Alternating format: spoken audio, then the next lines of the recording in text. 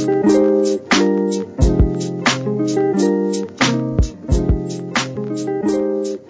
and welcome to the Architect's Garden podcast, a place where we discuss the intersection of marketing, technology, automation, and strategy. As marketing ops gets more complex, we help you separate what's real and what's hype. I'm Kristen Malkovich. And I'm Grigorian. And in today's episode, we're talking to Megan Goetsch, VP of Revenue at JW Player. Thanks for joining us, Meg. Thanks for having me. Yeah, so I'd love to kick it off and just learn a little bit more about your company and then maybe if you could dive into like how you became VP of Revenue there or your career trajectory. Definitely. So JW Player started off as a video player about a decade ago. So our intro story is Google, that before they had YouTube was just created as a page and the player was a JW Player. So we were open source at the beginning. Developers loved working with us, and that was kind of our traction in the market for almost half of our existence. Then as video technology was increasing in complexity, we developed a platform. So now we're kind of the ultimate video player and platform. So you can serve ads through JW Player. You can recommend content to your viewers.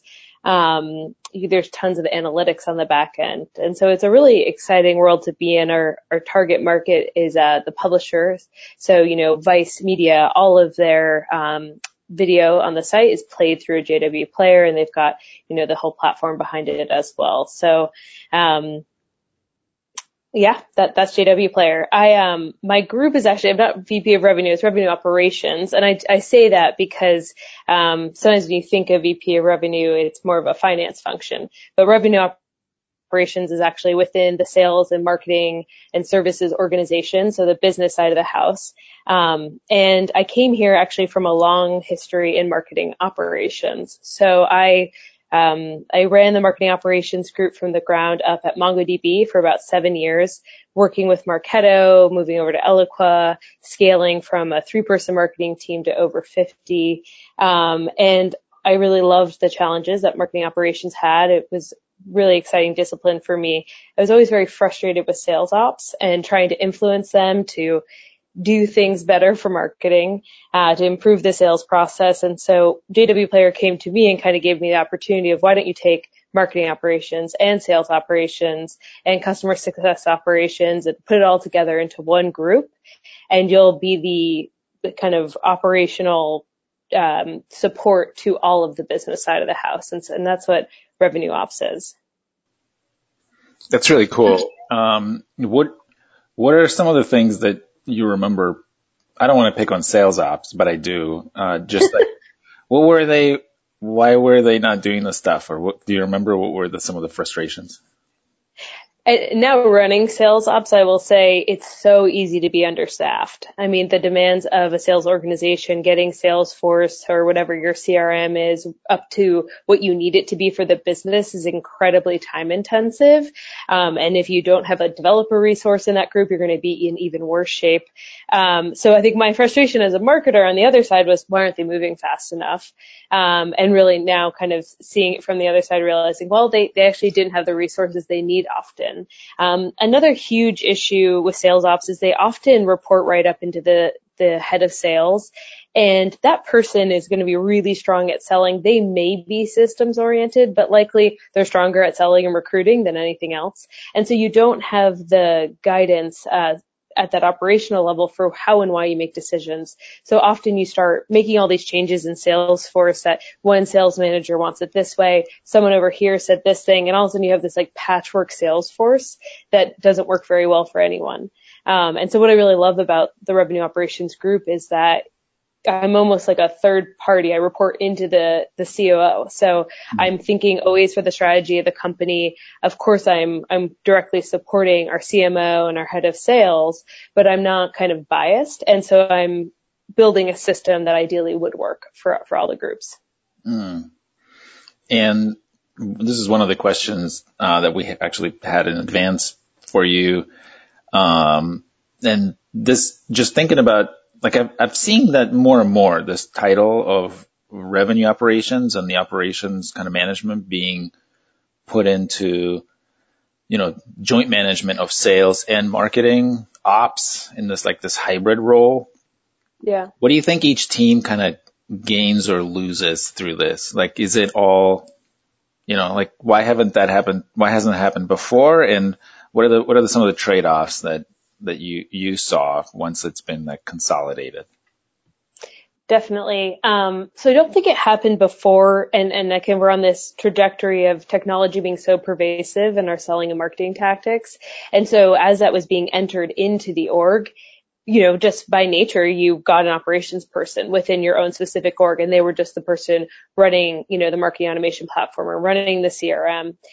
Now that we've kind of hit this like proliferation of there's so much technology on the market, so many decisions to be made, the way that I see it is, there's actually so many, I hate to use the word, but synergies across the technology that you're bringing into the groups. So now that I have my sales ops and marketing ops just sitting right next to each other, we are sharing so much of the resources that in the past I would have had a data cleansing tool in Marketo and a data enrichment tool in Salesforce, and it would have all been different technologies and creating kind of this duplicate budget. So one of my pitches to people, if they're thinking about starting with this in their org, is if you want to save money, you're most likely going to by streamlining them all into one system.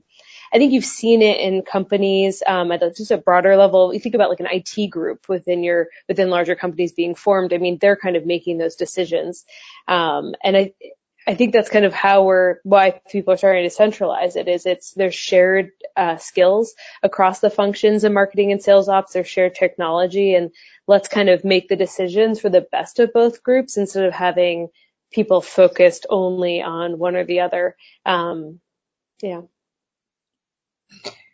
So question, you mentioned that you report to the CRO and, you're sharing all these resources and working together. Like, do you still consider yourself a marketer in a way? Like I'm asking because, we actually have revenue operations here and it reports into marketing. And I was kind of joking just now with my, head of RevOps that I was like, you're a marketer too, like me. And he's like, I don't think so. So I'm curious how you see yourself, especially now that you made the transition. Yeah, no, definitely. So I report into the COO, not the CRO. So Chief Operating Officer, which I actually really like in this role because he sees the whole company and the whole budget and kind of has this viewpoint that really allows me to make the right strategic decisions as opposed to reporting right into the CRO or CMO where they would be seeing it from their lens. Of course, I still consider myself a marketer. I've only been out of the trade per se for a year, but what's great about still having marketing ops in my group is I am still thinking about marketing and helping build up that team. And here especially, we had a very small marketing team. We just brought in a CMO a few months ago. So we're getting to build up the systems again and the metrics, which is something I just really enjoy doing. So it's, even though the title doesn't say it, I still think of myself as a marketer. You streamlined all of your reporting into like one group then? Like, do you share out the reports for both sales and marketing? Yeah, like all of it? Like no one does individual reporting anymore? The reporting side of it is super interesting. I think, so we're actually just in the process here of starting a BI group, which would be across the entire organization. So taking product data, market data, sales, marketing, all of that into one group. And so they're kind of doing one set of reporting. The way that we look at reporting is we set up kind of the standard. We'll work with the stakeholder, be it the CMO, the CRO, create the standard set of reports, the dashboard, and then just distribute that to the team, do the training, make sure they're maintained. So I think of it as like the functional reporting, like the stuff that day to day keeps marketers knowing what campaigns are working, sales reps knowing what accounts to target. That's all within my group. Then kind of go one layer up at the overall like revenue model goals and kind of tracking against that. So it is kind of all out of my group, but we're always with the goal of enabling those folks that need to use the data to actually be able to use it. So it's not like we're just like holding the models and data not to be out in the wild. Like we want people to get insights from them, which is why it's separately different than like a BI group, which is kind of owning that at a more strategic company board level, like those type of metrics that people might not see every day. Mm-hmm. Yeah, that's an interesting way to separate it. And I found that's often helpful. Like there's the level of reporting that is almost like operational reporting. Like I just want to look at something and it's embedded in the tools that you use, like whether it's like in Salesforce or like Marketo. And then there's like the deep dives, like like a big strategic question being asked, and it requires a little bit more like connecting of dots and a little bit more data gathering and cleaning and that kind of thing that BI people excel at. You know what I mean? Yeah, and I do have an analyst in my group, and so we do we do deep dives, but like, yeah, to your point, it's like, how deep are you going or how wide are you going across the organization? So we're always trying to, think about territory management. We own that kind of project. We're always reviewing the territories, seeing if they're working, revising with the reps. And so that can take a lot of actually data analysis to understand if something's working or not. So we're doing that within the group, but then, distributing it out so the team can, see how their territories are functioning. Mm-hmm. So what's cool about like your kind of career and how it ended up being spanning both roles is that, you came from marketing ops. And so I'm curious, like, what are the things that you have to learn or kind of almost like rethink from marketing ops point of view, you learned that was actually either false or you had to, figure out how to do, like, for example, you mentioned like territory management. That's a very like sales opsy thing to do. What else? What are the other things that you like had to, in both in terms of skills and visibility into a broader organization? Yeah, I mean, I think you learn so many valuable skills in marketing operations, and a lot of it, implementing a marketing automation platform, like that's a whole education in itself about how you normalize data and keep it clean, thinking about what's coming in and out of the system, how it ties into the funnel, developing the lead lifecycle and the funnel for me was kind of when I really started connecting into sales, because you're creating the definitions from, lead, MQL, SAL, and so on. And then you get that out and rolled out and, sales trained on it. And then you start seeing the results and having those conversations with the sales teams of what is actually happening at those stages where you weren't being clear enough. And so I ended up just from really building out marketing operations as MongoDB with scaling and more reps coming in, more training needing to be done, and realizing where we, from a marketing point of view, had put together the most perfect solution we thought to how to understand the lead funnel. But then when it's actually with a rep, they're seeing things in totally different ways. I named a category not a lead. So you could, like, on the lead status, just move it to not a lead. That basically says it's some category of junk or no longer with the company or whatever it was. And so in my brain, it just fell off the funnel. We don't want to look at it anymore. But to a sales rep, anyone that was not qualified was not a lead. So I lost my whole entire remarketing branch to work through. So lessons like that happen all the time in marketing operations. You don't realize how much you know about kind of the day-to-day and operational cadence of a sales rep. And so that's what's been really beneficial to me coming into sales operations. Now there's a whole side of sales operations that I'm very much learning, around more of the finance side, compensation, even territory management. They're more complex, and bigger kind of projects that you didn't manage as much within marketing operations, but there is just so much that from the fact that marketing feeds sales that you can bring over with you. And I'm curious, you're talking about all the different things that you've been learning and working on. Is there anything in particular that you've implemented recently or changed that you're particularly proud of or think is really cool or innovative?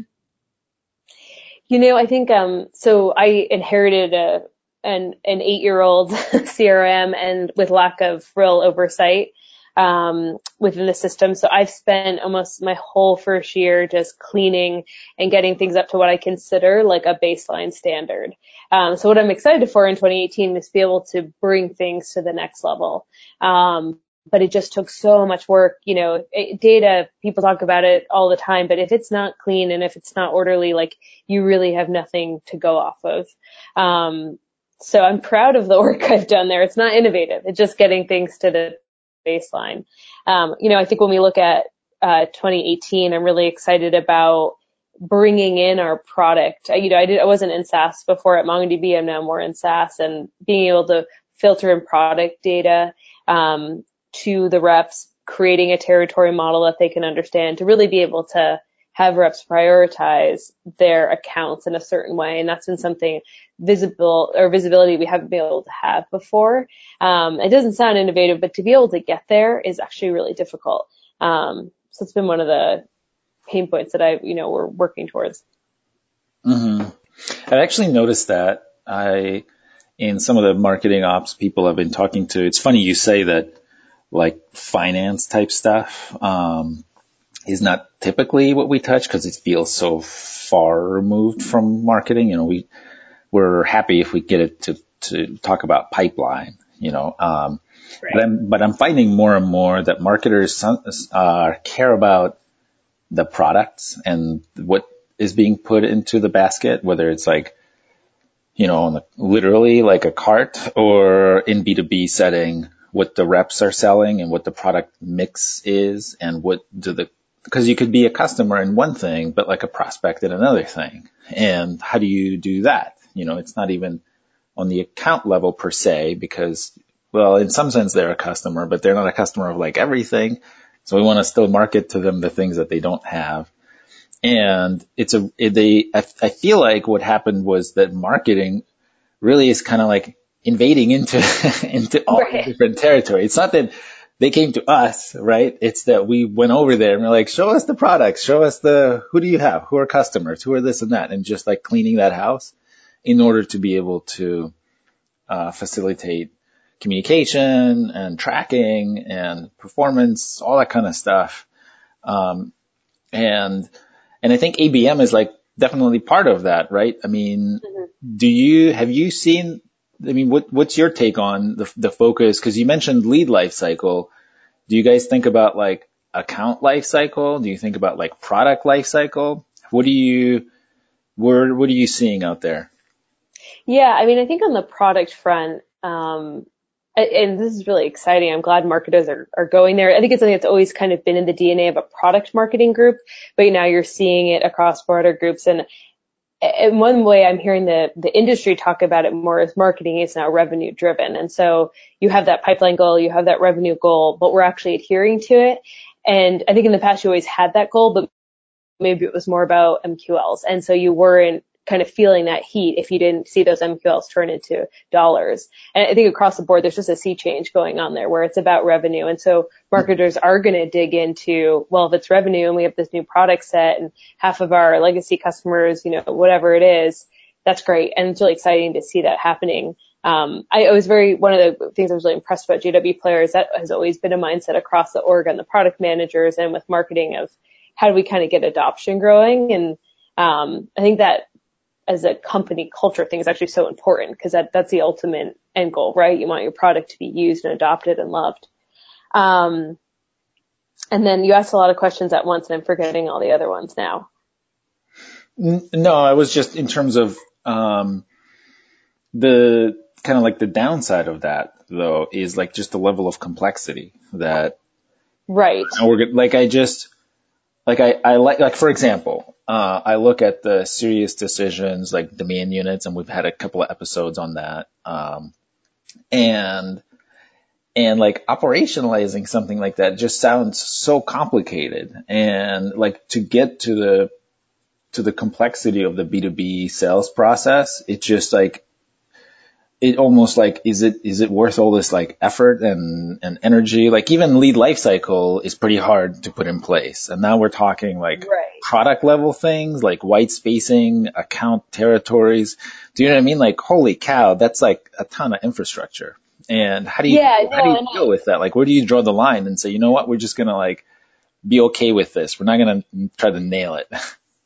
Well, and so this is, I think on the product level, this is kind of a similar exercise that you would do around an ICP. Like, okay, what is a customer like? So at JW Player, we have player customers, and a lot of our legacy customer are player only because when they started working with us, that's kind of what we were known for, and that's what we're still really strong in it, but that was like the go-to.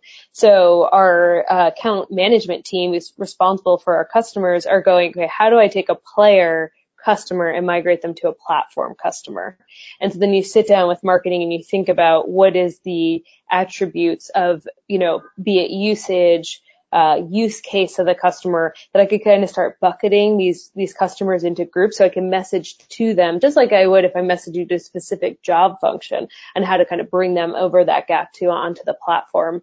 And to your point about ABM is kind of a concept that's so much more than just about marketing. It's in a similar way, like how do we take that customer, the player only customer, talk to them about what a platform would do for them in their language, to their use case, and then bring them over. That is kind of the most successful ABM you could think of.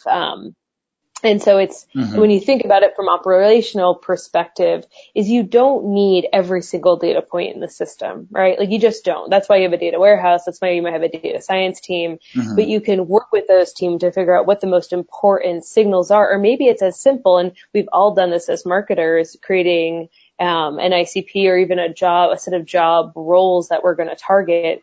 What are the attributes that I know that roll up to that tier one publisher that I'm going to have a certain type of conversation with? And you can look at it from, all the stuff that you have in a scoring model. How big is a company? What's the industry? Where are they located? And then you could think about if they are a current customer, what are their usage patterns?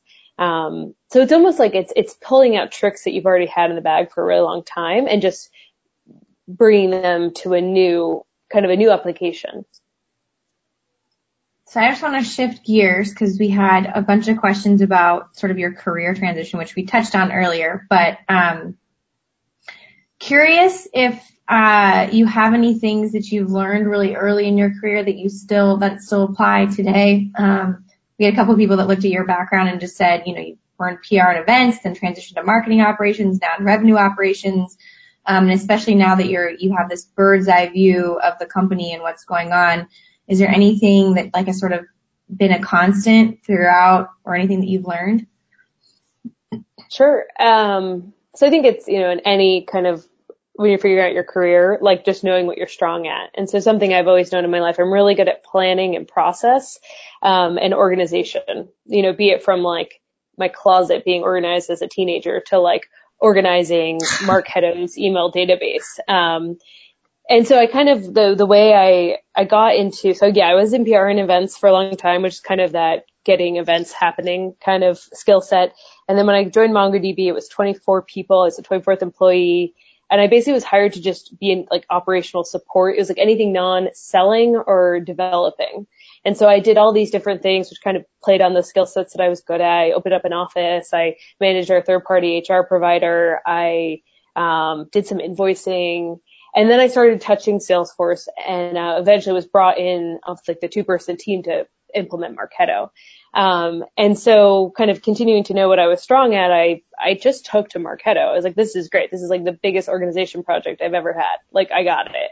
And so I set it up. I worked with our one content marketer at the time and got the email copy, built out the templates with their designer. I mean, we were a super small team, and most of those people are actually like contractors at the time, but kind of realized I really enjoyed that work, and it was really meaningful to me. And I didn't mind writing process documentation to train someone else on how to code an email, which a lot of people, and especially you'll see it at startups, hate doing. They want to be out there with the customers, or they want to be writing copy, or there's something else that drives them.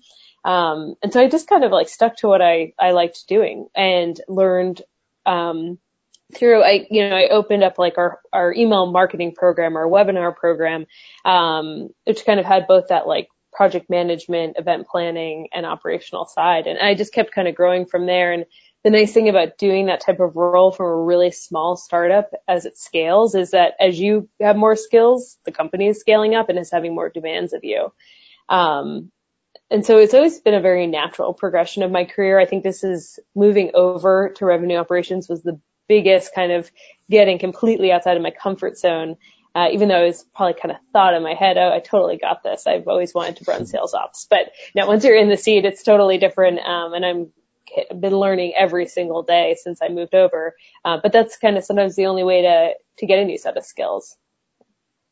It's funny you mentioned the closet thing, because that's how I always talk about my skill set too. I'm like, my whole life is organized, so I'm really good at organizing things and making processes.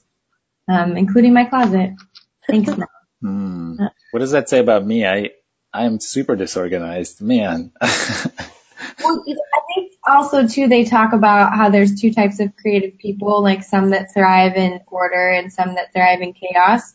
So you might just be the chaos one, which is also good.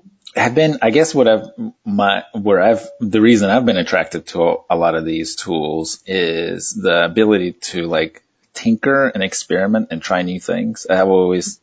So I guess I'm always the person who like starts the Marketo project and is like, oh, this is so cool. We could do this. And okay, so now somebody really needs to own this and manage this well going, because that's not going to be me. I'll move on to this other next thing. I kind of relate to that too, but I'm not as experimental, I think. I think I'm more like looking at the problem and fixing it and making the process from the person that's experimented. I do like experimenting, but I like a process around it. Mm-hmm. So Megan, in your background, I see that you also went to business school. Was that helpful would you recommend that for folks in marketing and marketing ops? So I'll say continuing to work full time and going to school is difficult. But my undergrad degree was I thought I was going to be an artist or something in the creative field. So I studied basically like art film theory, and I went to Brown University where you didn't have to choose, you weren't forced to do any class. So I got into my concentration, which is this weird artsy theory world, and just stayed there. So as I was getting more involved in the analytical side of marketing operations, I realized I just didn't have that tool set that I hadn't really worked that side of my brain formally since high school almost. And so I knew that I needed the MBA because I just needed exposure. And I knew that I wanted to, kind of get a little bit beyond just marketing, be able to look at a company holistically, be able to function in different groups. So for me, it was crucial. And I don't think it's for everyone. But I really needed that. I think about like getting another bag of tools kind of, like I needed to take that time and learn those concepts, be re-exposed to certain types of thinking. And I would say like for the current role, I could not have done that leap without the degree.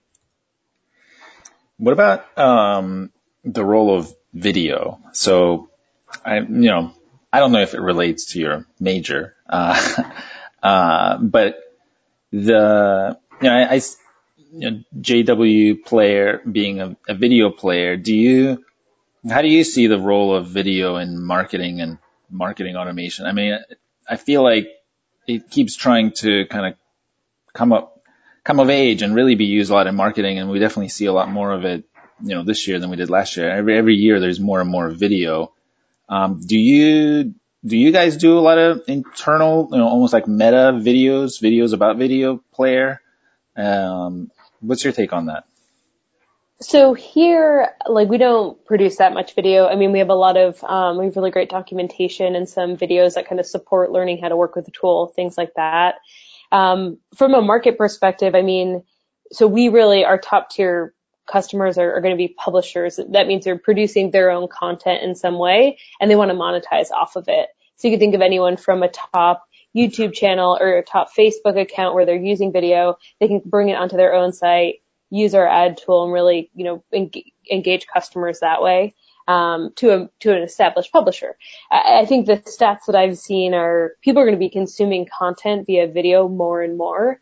And that's really in a consumer context. You're going to be watching the news versus reading it. You might, watching movies versus reading books potentially, like that kind of trend that you see happening more I find it interesting in the business space, there's this whole kind of movement within the sales org to like video message. And every time I get a sales rep reaching out with a video message, I think it's super creepy. Mm-hmm. But, if you look at the business trends, like, but that's where it's going. So I haven't really seen that business use case of like, instead of writing an email, I'm going to record a video and send that to you. And so we actually don't specialize as much in this kind of like marketing use case, mm-hmm. but we have the ability. It's just we're going to focus more on getting our ideal customers kind of happy and productive. But I'm interested to see. I think the jury's still out on how business becomes video oriented if it's not a live call. Yeah, I also think it's kind of weird. But I think it might be generational. I see a lot of kids communicating with pre-recorded both voice and video, just trading video messages back and forth. I mean, it's basically what Snapchat is, right? Right. But it's not cool with me. I don't know. I always feel weird doing that. I guess video, I don't know what either of you think, but I'm not sure video goes hand in hand with ABM. I mean, if you're talking to the right person, perhaps, the right buyer, but I think the idea behind ABM is to like understand the business as a whole and the user and the entire business unit as opposed to like the individual. And I feel like the video is more focused on like one person. Mm-hmm. Now, if you were to make a video that like spoke to the entire department for your product, perhaps, but I feel like those two trends are like not in line with one another. And obviously the evolution of ABM has come about because we've automated everything. Personalized stuff means something. So it'll be interesting to just see how those two things play out. Mm-hmm. Yeah, I mean, I think the one thing about ABM is like giving a customer, like across a company, a sense of personal touches. And, one thing I saw in that video example you were giving is actually doing the holiday card through this video where like, they have that area that pops up and it displays whatever customer is looking at it, their company name. And I think those type of nice touches, almost similar to like how direct mail is becoming part of ABM because, you get that package with the branding on your desk and like, you're like, oh, they gave me a gift. Kind of, I feel like they're thinking about me. So I do see it like kind of building up that ABM sense of like, we're thinking about you. But the only time I've gotten a video message and was not creeped out was a holiday card for whatever reason. I agree. I like them when they say like, click here to learn more about me. And it's more just like you get to see the person and them talking. But they're not really doing it for you. You know what I mean? Just to humanize them. I feel like that's fine. But there's definitely a line there. I wanted to ask a question that's about Marketo. There's another theme on this podcast is like women in tech. And one of the hypotheses that I like to bring up is this idea that, we had, or maybe it's not really Marketo, although Marketo did this well, but marketing automation in general had this effect of taking like normal marketing people, a lot of whom had just happened to be women and kind of like forcing them to become good at technology and then be thoughtful about life cycle models and analytics and organizing things and kind of like gave an easy introduction to tech. And then some of them just ran with it and built careers on that. And in some sense, do you think that that's true? Was that true for you? And what role do you think it had in your career, both as a woman now in revenue operations, and as a marketer who now has this broader responsibility? Yeah, I mean, I think one thing I find interesting the way we phrase that is if you look at like the beginnings of computer science, it was mainly driven by female engineers. There's the famous, there's been a lot of kind of movies and things coming up around this concept, but it was a lot of women that were able to go in, understand the playbook of rules and kind of make the machines run. And I think it speaks to a certain skill set potentially that women have always had. And then this reverse thing that happened in the 80s or whatever, I think it was 70s, 80s, where like all of a sudden it became a very male dominated culture primarily because of the video game industry. And that was so targeted to boys. And so then boys were like, okay, let's start playing with these computers and making my own video games. So that's actually, we are a product of that cultural shift.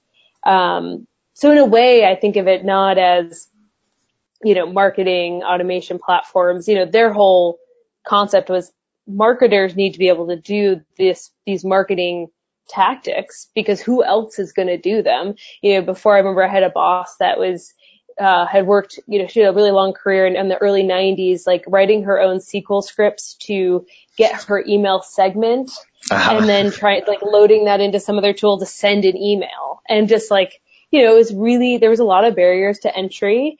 And so that's what these marketing automation platforms broke. And so I think I think having a technical skill set at this point, be it, you're a server and knowing how to use a point of service tool to, any kind of group you're in, you're going to have to be technically sufficient or savvy in it. And I think that's just more of a change in how we look at work and what we expect of people. That bottom of your resume, what talents or skills do you have? Everyone puts Microsoft Suite now. But that in itself is a bit of working with the technology and knowing how to play with it. So. And you actually can't put that now because it's implied. Like if you put that you're good at Microsoft Word, I'm worried. I have a question, just curious if you're seeing, now that you've kind of transitioned over to the sales side, I'm kind of going off of the women in tech thing that Grant brought up that we have been talking about. Do you see, like a boys club going on with what you're at or like where you're at and who you're working with, especially I would say on the leadership side? Mm-hmm. Yeah, I think one thing that's great about JW Players are a really diverse and open workplace. Like, just been really impressed by them. And we're still 200 people, still relatively small, mostly based in New York. So although, there aren't actually that many women in the leadership level, I'm one of 3.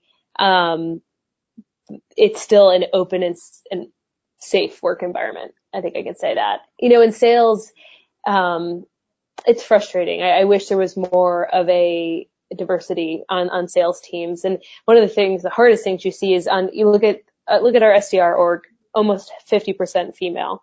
Go to kind of the next tier, which is like our commercial SMB team, a little bit less. Go to our enterprise strategic account team, no women. And then you look at sales leadership, no women. And so it's like, what can we do to encourage women to keep pushing through sales? Is not an easy job, and to stick with it. And, I don't really have an answer for that, but it is something, I saw it at MongoDB. I see it here. It's kind of industry standards, but it's, something we need to kind of make more of a space for women to be in those leadership roles in sales. Well, thanks so much for your time and for answering all of our really detailed questions about revenue operations. I think we're all pretty excited to meet someone that's pioneering it because, like you mentioned, I think people are going to evolve towards it more and more. But really appreciate having you on the show today. Yeah, thank you for having me. Thanks, Meg.